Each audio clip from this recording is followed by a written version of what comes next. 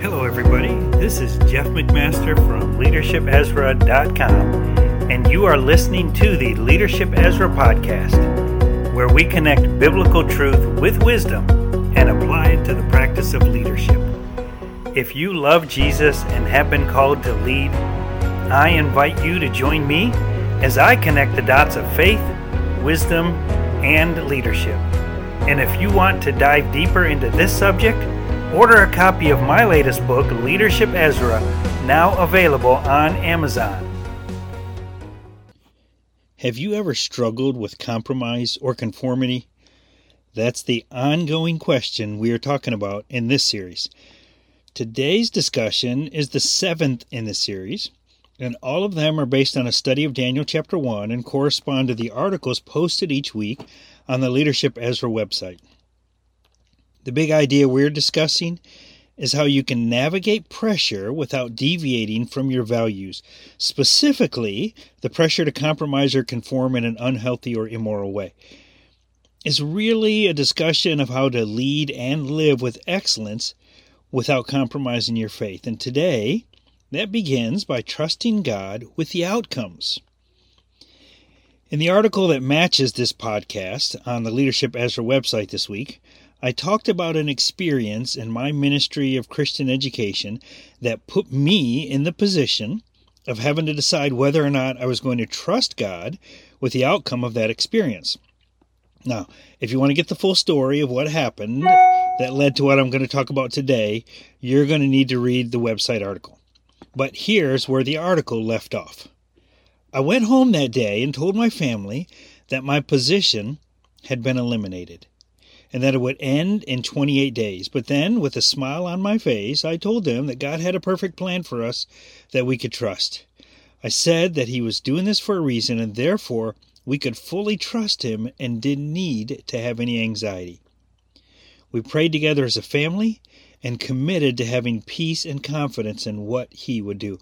I am so grateful for a family that was also committed to the Lord in this circumstance and in such a way that they shared that same peace and confidence that I did, and we carried that burden and really walked through that journey together. So the next day, which was a Wednesday, I prayed in the morning and then updated my resume and began to look for places to apply. By Thursday afternoon, I had copies of my resume ready to go and envelopes and about a dozen different places to send them. So I took them home, we prayed over them, I put them in the mailbox, and consciously determined to trust God with the outcome, choosing not to have any anxiety. The next day, my daughter came downstairs and told us that she had been praying and that God had impressed on her that I would be getting a phone call the following week on Tuesday, and that I would have an interview on Wednesday.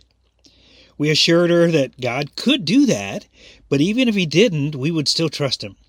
She was adamant that that's what God had told her He was going to do. So the next Tuesday morning, as she left for work, all she said was, "Text me when you get a call." I left right after her for work, and when I sat down in my office, almost immediately the phone rang. You guessed it. It was a phone call from a school in another state, and I had an hour-long conversation with someone who finished the call by asking me if I could do a conference call interview with the search committee the next day. My daughter's response when I told her was simply, "Told ya." The end result was that literally 3 weeks later, we unloaded a moving truck in a different state over 1,000 miles away, starting a new job at a new school. Now, I didn't know till after the fact that when my resume landed on their desk, it was just as much a miracle of God's timing for them as it was for me. We would learn over the next couple of years that there were clear reasons why God had uprooted and moved us so quickly, but it wouldn't have happened the same way if I hadn't been fully committed to trusting God for the outcomes and then responding accordingly. You see, that's the mindset that Daniel and his friends exhibited in Daniel chapter 1, which is where we are taking these lessons that we're learning. See, Daniel and his friends, They were uprooted from their homes and their families against their will, taken to a place that was unfamiliar, that was lonely, most likely antagonistic to their own culture and faith. And yet, they chose to have an attitude of complete trust in what God was doing. In their case, they refused to compromise their faith by adhering to their dietary laws and trusting that God would still keep them healthy. They refused later on, you read this in Daniel chapter 2, to bow to an idol of the king even when the consequence was a fiery furnace. And years later, Daniel refused to cease praying to God even when the consequence was a lion's den. In all of those cases, they trusted God for the outcome that would come, regardless of what it might be. They knew that God had the best plan in mind for them, and they trusted wholeheartedly. Now, I think one of the things that says it best are Daniel's three friends, just before they were going to be thrown in the furnace, when they said, "Our God's able to deliver us, but even if he doesn't, we're still going to trust him." It was a conscious decision to trust God for the outcome, whether it protected and preserved their lives or took them. In either case, they put that in God's hands. What this teaches us is the importance of trusting God for the right outcome in our own circumstances. The hard part is often trusting him even when the outcome might be different than what we anticipated or wanted. But if you and I believe that God is real and the Bible is true, then we can completely trust what God is doing.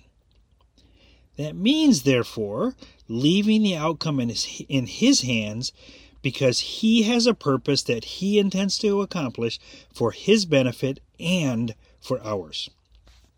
Now, we still need to act, doing what is right, and intentionally planning and moving wisely toward the goal and purpose that he has in front of us, but all the while keeping in mind that God, and not us, is ultimately in control of the outcome and the end result. So when you face circumstances that are frightening, unknown, or unexpected, Daniel has modeled for us how to lean into God and how to be confident that he is going to do what is best. Knowing that, we can trust him for the outcome. That doesn't mean that we stop doing the right thing.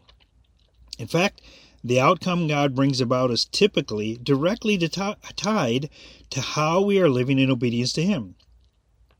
So what we really need to do is to obey God without compromising first, and then trust him for the outcome. Well, thank you, everybody. Again, this is Jeff McMaster, and you have been listening to the Leadership Ezra podcast, where we connect biblical truth with wisdom and apply it to the practice of leadership.